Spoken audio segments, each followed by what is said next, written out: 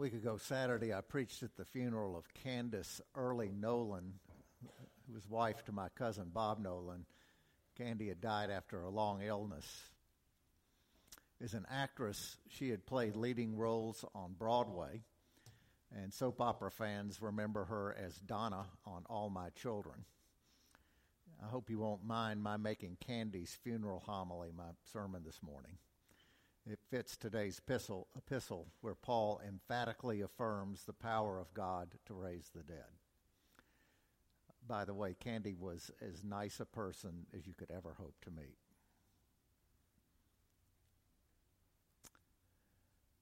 I'm going to live forever. I'm going to light up the sky. Those words are from Fame, the show tune. I suppose that every high school musical leading man or lady entertains the thought, if only for a moment, that they can make it big. A few might make it to New York, wait tables, and receive some callbacks from auditions. Hey, Mom, guess what?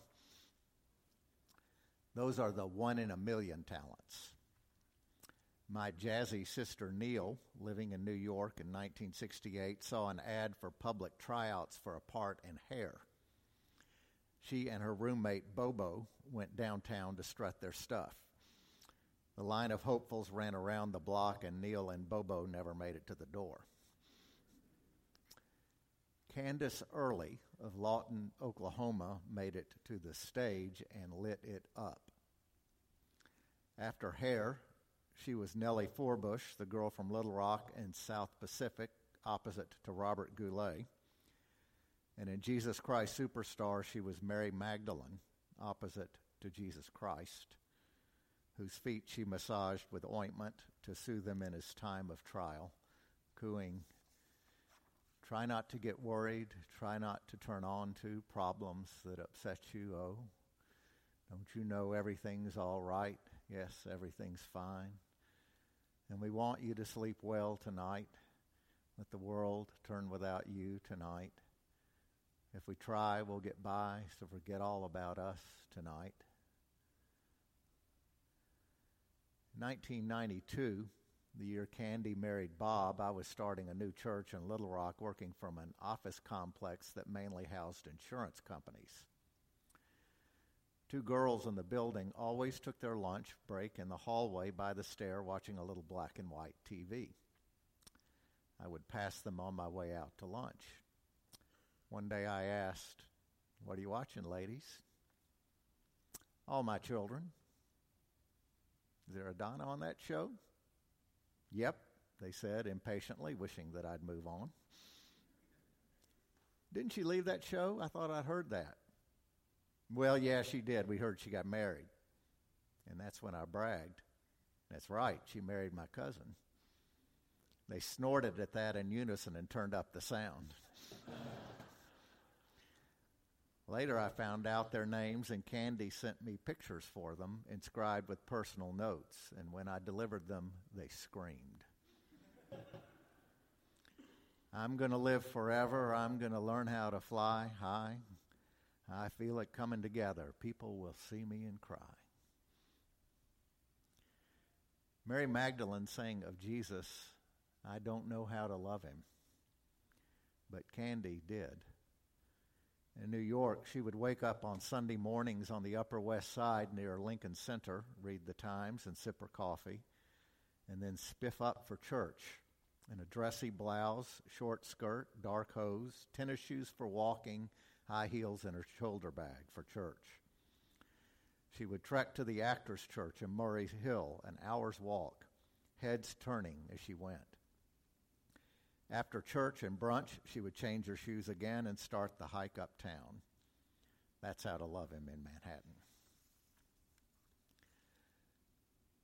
I believe that it was his daughters wanting Candy's autograph that broke the ice for Bob. Here's the story of their meeting on an airplane.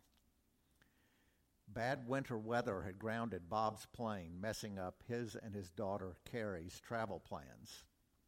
They scrambled for tickets and boarded a big jet. Bob remembers, there Candy was across the aisle, white jeans, blue blouse, curled up with a script. I saw gentleness, he says, and I'm quoting, sweetness, beauty, goodness.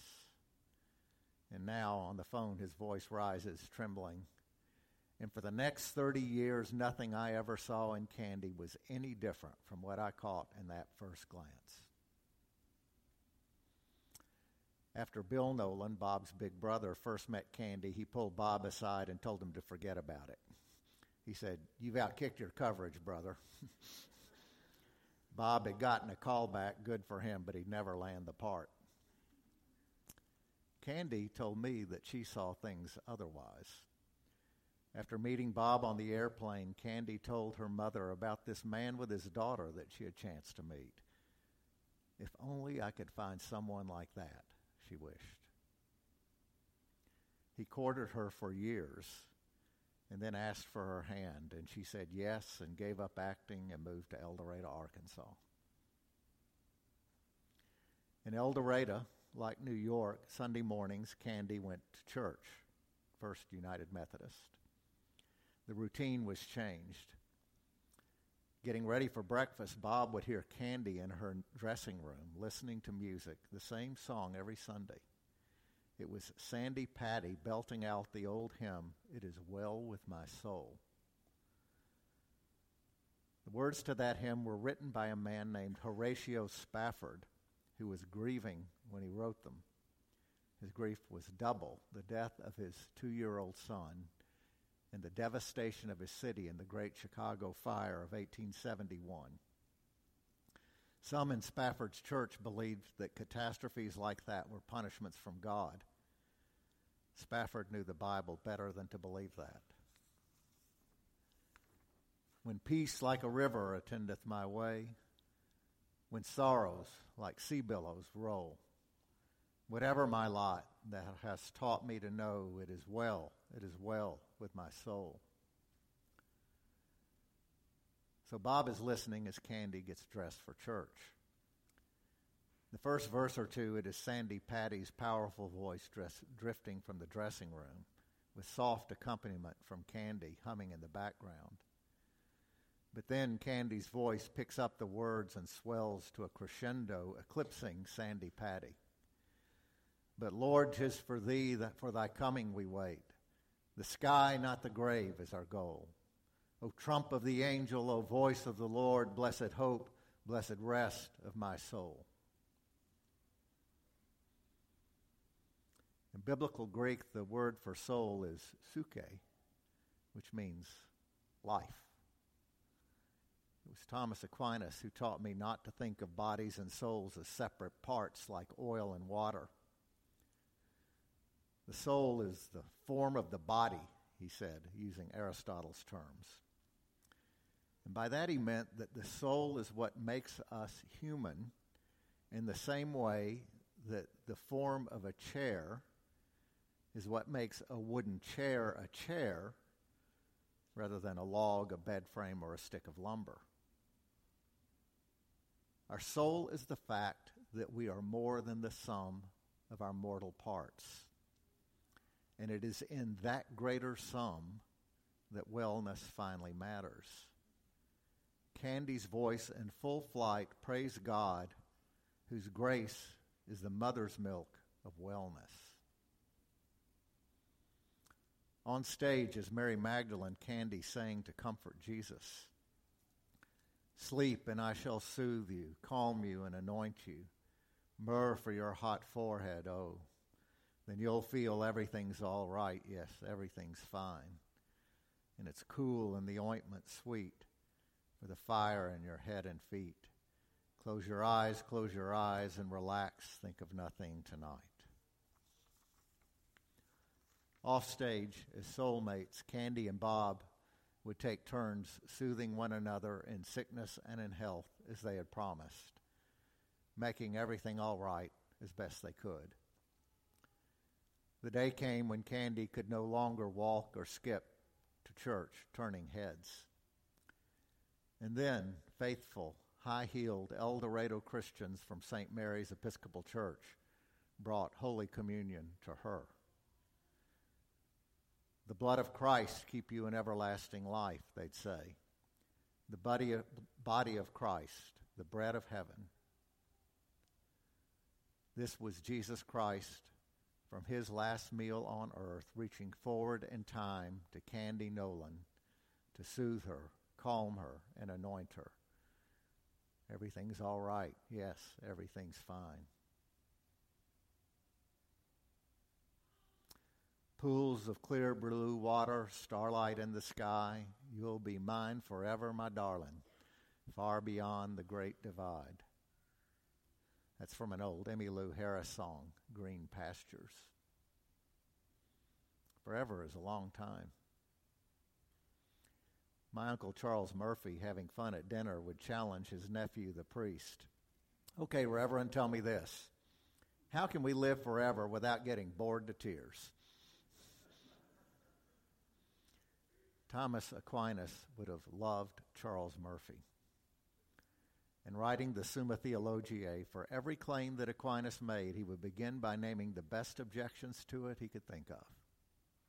For example, does God exist?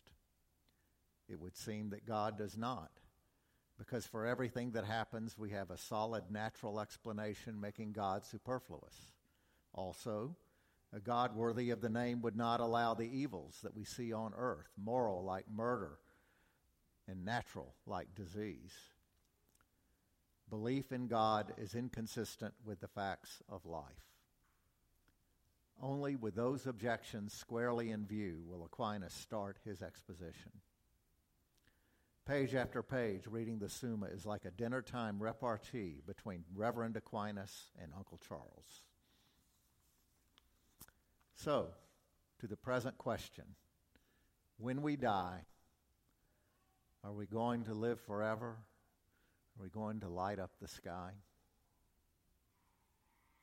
It seems that we will not, the objection states, because an eternal life worthy of our hope would be a happy one. But sooner or later, we would wake up bored. Bummer. My thought had been to try to figure out how Aquinas would respond to that objection. I am not an Aquinas expert, but I have taken a course, read books, and written papers on him. If I am worth my scholarly salt, I should be able to cipher out his answer.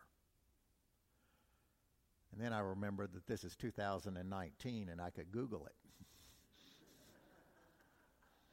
Ask Thomas Aquinas, I typed in, why won't we be bored in heaven?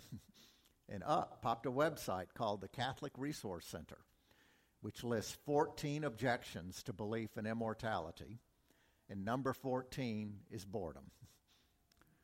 To that, 3 replies are offered, but I need only to tell you the last one. Question: why won't we be bored in heaven? Answer: because we are with God, and God is love. And even on earth, the only people who are never bored are lovers. Which takes us back to an icy night and a chance encounter on an airplane, a father with his daughter, an actress curled up with her script across the aisle. In those few moments, an intimation stirred in both of them, a foolish-seeming hope, but real and potent. That fateful moment on an airplane is our clue.